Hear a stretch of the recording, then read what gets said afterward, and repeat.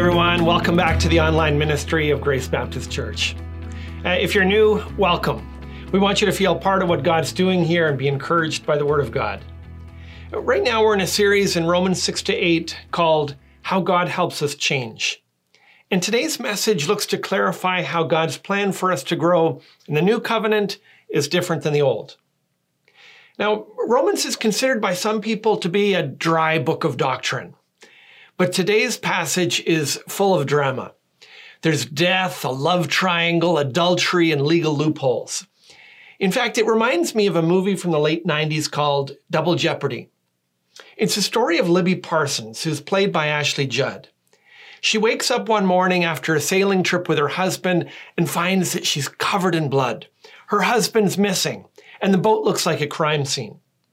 As she looks around, she finds a knife and decides to pick it up just as the Coast Guard arrives. She couldn't look more guilty. Soon, Libby is in jail, framed for her husband's murder. Only she later learns that her husband isn't dead. She serves her time in prison with only one consolation. When she gets out, she's going to kill her husband for real this time. And because of the double jeopardy rule, she'll be able to do so without any consequences. Double jeopardy says that a person can't be charged twice for the same crime. And it's an interesting premise for a movie. But it's based on a misunderstanding of the double jeopardy law. In reality, the murder that she was framed for and the one she was hoping to commit, even though they involved the same person, would be seen legally as two separate crimes. And so the heroine wouldn't have the freedom to break the law as she might have hoped. Today's passage deals with some similar dynamics. Paul wants us to see that in putting our faith in Jesus, his death on the cross for sin is credited to us. We were under the death penalty, but that punishment was borne on our behalf by Jesus. And we can't be charged again for the same crimes. In a sense, we live under the cover of double jeopardy. But we can confuse and misinterpret that freedom the same way that Ashley Judd's character did. Romans 7, verses 1-6, clears through that confusion. And it clarifies our relationship to the old covenant and helps us to see what's so new about the new covenant. If you don't have a Bible, pause the video, turn to the passage so you can follow along. Romans 7, verses 1-6. Or do you not know, brothers, for I'm speaking to those who know the law, that the law is binding on a person only as long as he lives?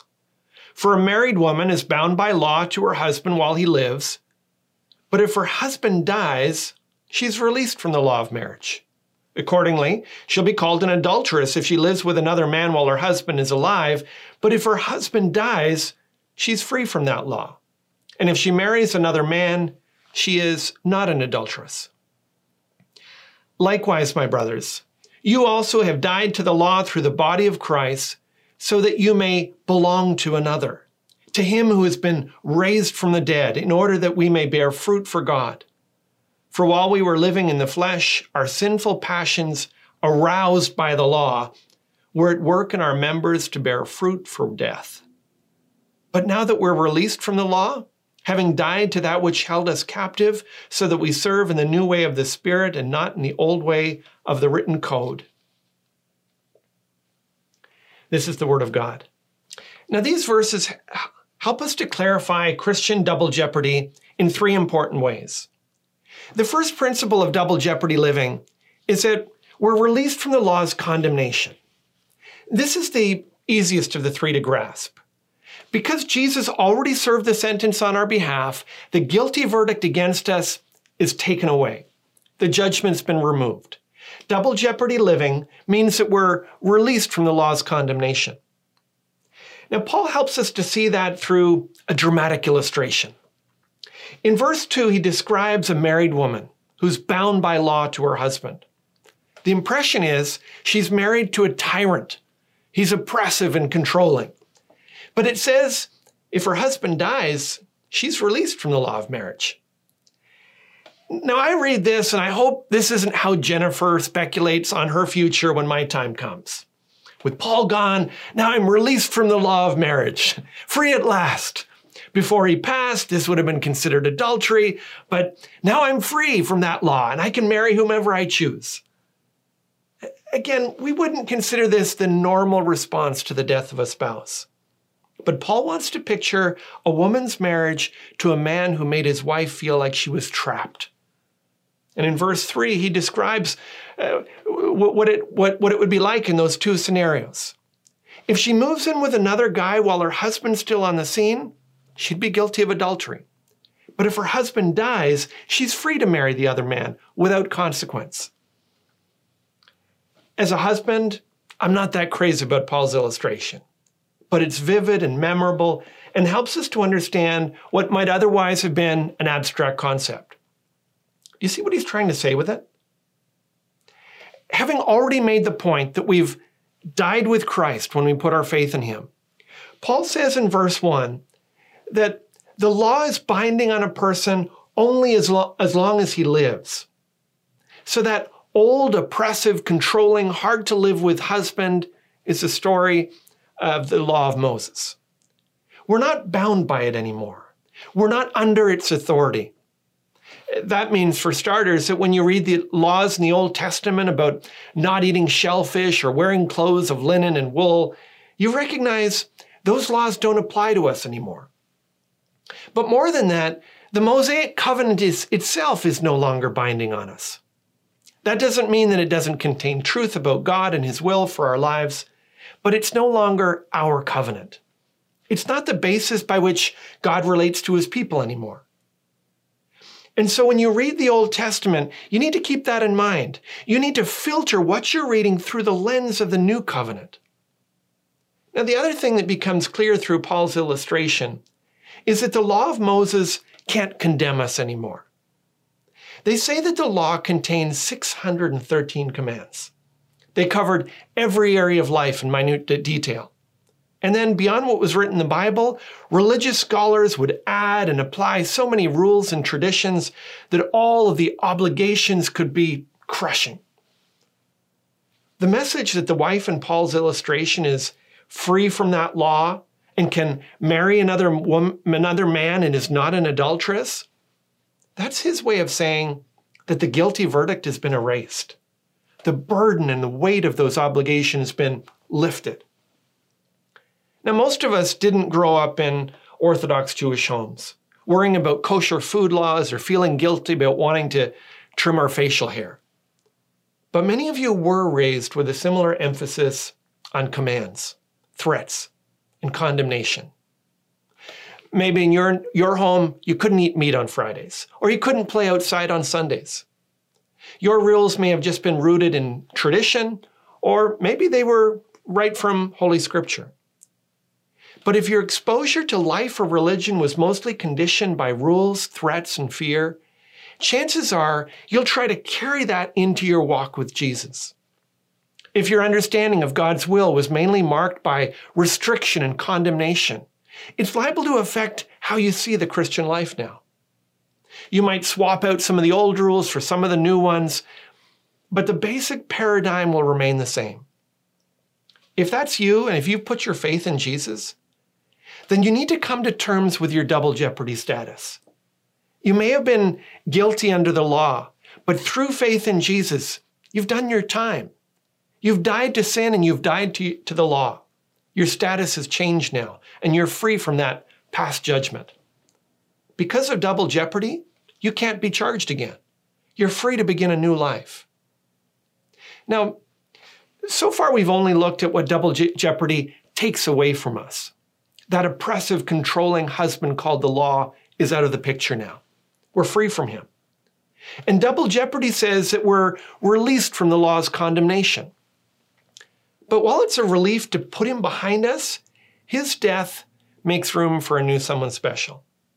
Double jeopardy means that we belong to Jesus and bear fruit for him. Let me explain. When we looked at Paul's illustration, we said that there was a wife who was married to a controlling man that she longed to be free from.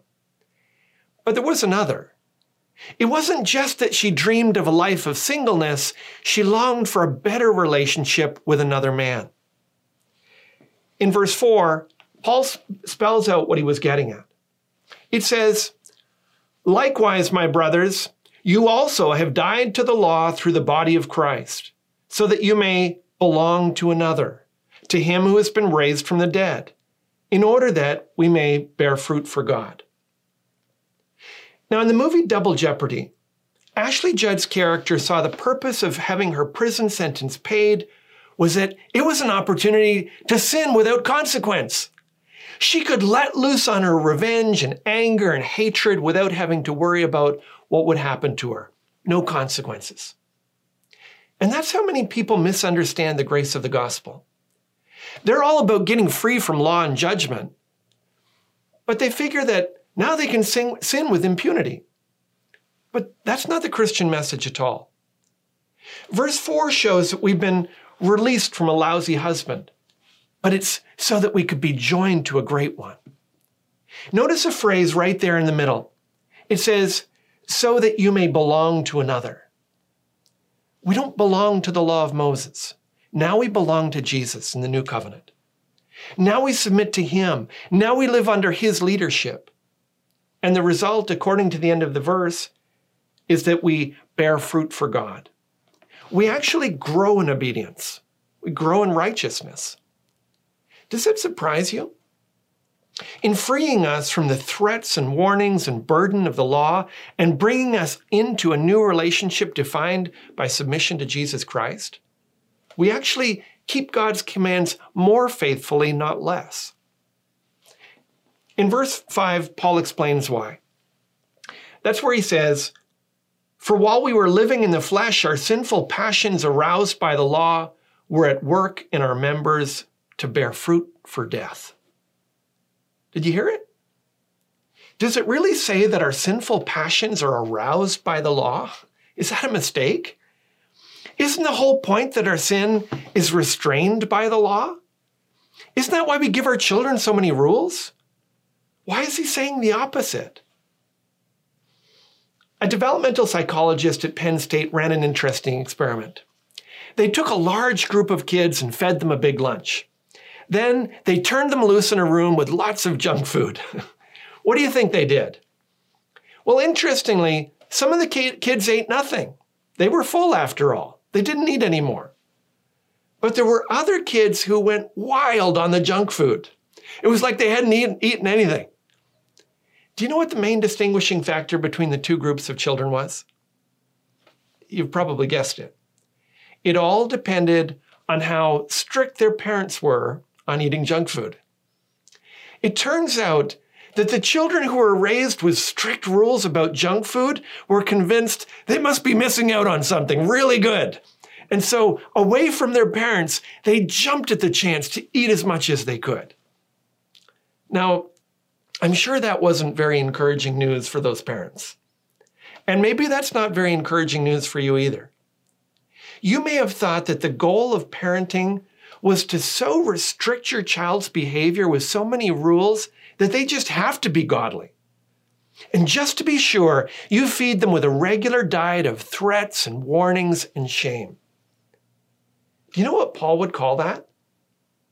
That's parenting like the oppressive husband whose wife is waiting for him to die so she can get free.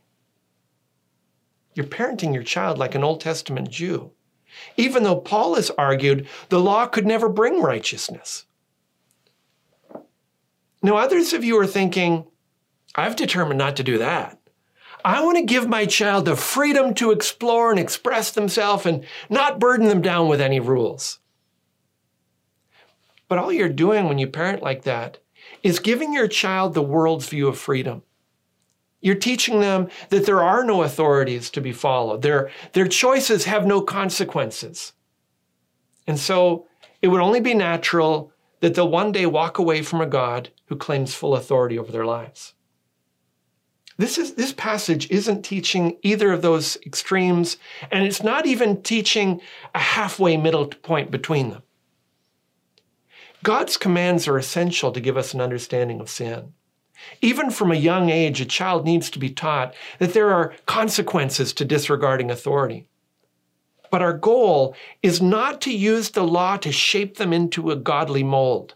as if we thought that our rules and God's commandments could change the human heart. The purpose of God's commands is to convince us of sin. But without Christ, there's no hope. There's nowhere to go. Without Christ, there's no power. Without Christ, there's no grace or forgiveness or transformation. And so our homes, they need to look more like Jesus than Moses. And so do our own hearts. Double jeopardy living doesn't just mean that we're free from the law. It means that we belong to Jesus and we bear fruit for him. But we haven't yet clarified how.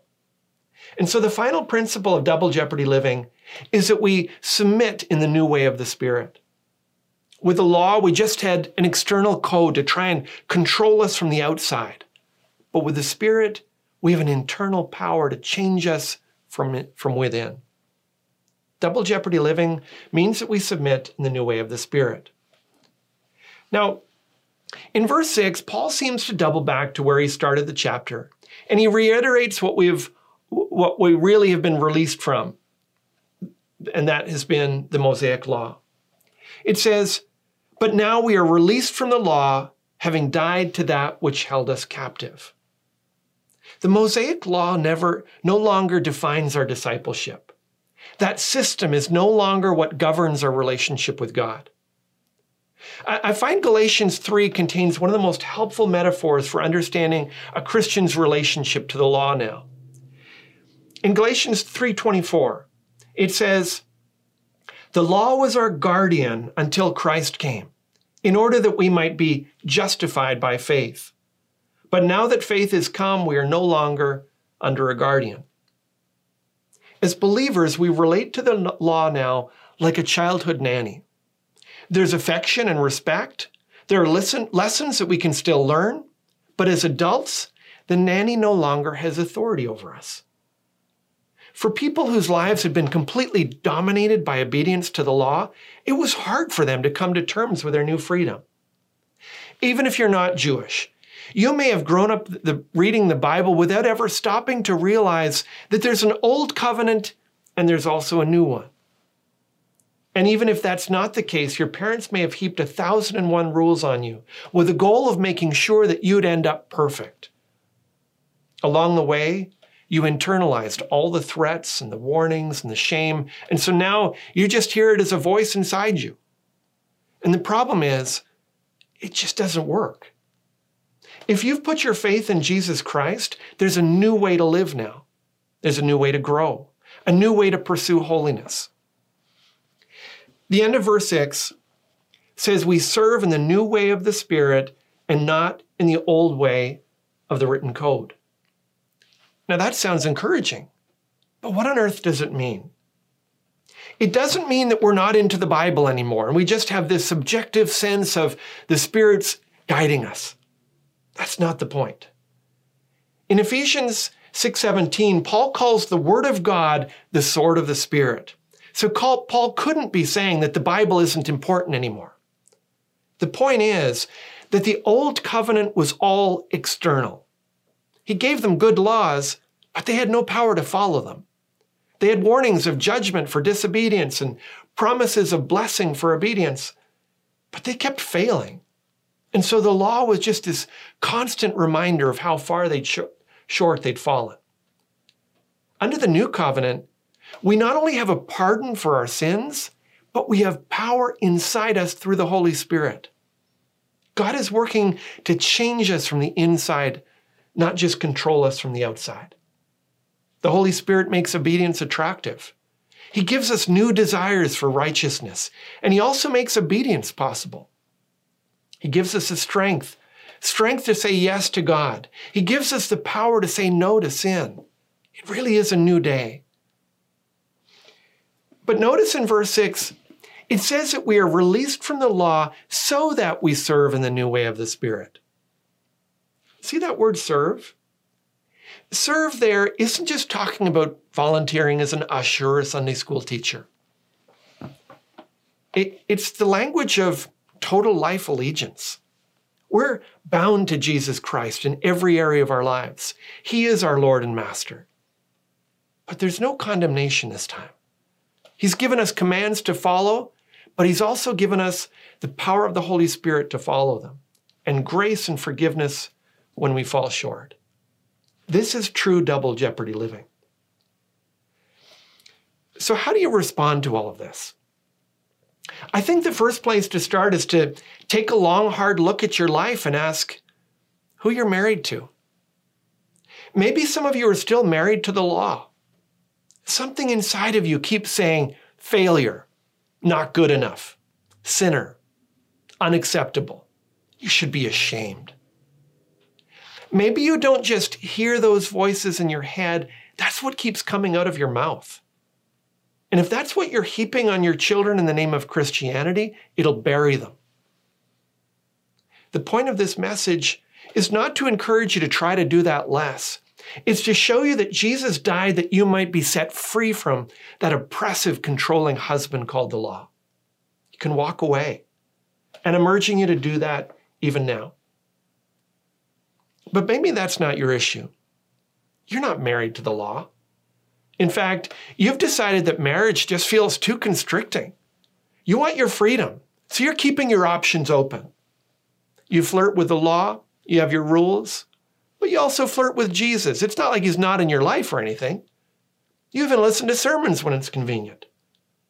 But you couldn't honestly say that you belong to him. He's not Lord. You are. That's why you pick and choose where you'll obey and how you'll follow. You're not serving him as your master. You expect him to serve you as your helper. Whatever that is, it's not from the Bible, and it's not even Christianity.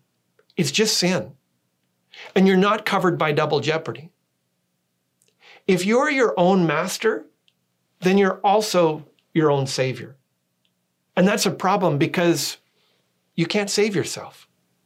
Jesus is a better husband. He holds the commands of God high where they were supposed to be all along. But he takes the punishment for all our failings so we can walk in double jeopardy.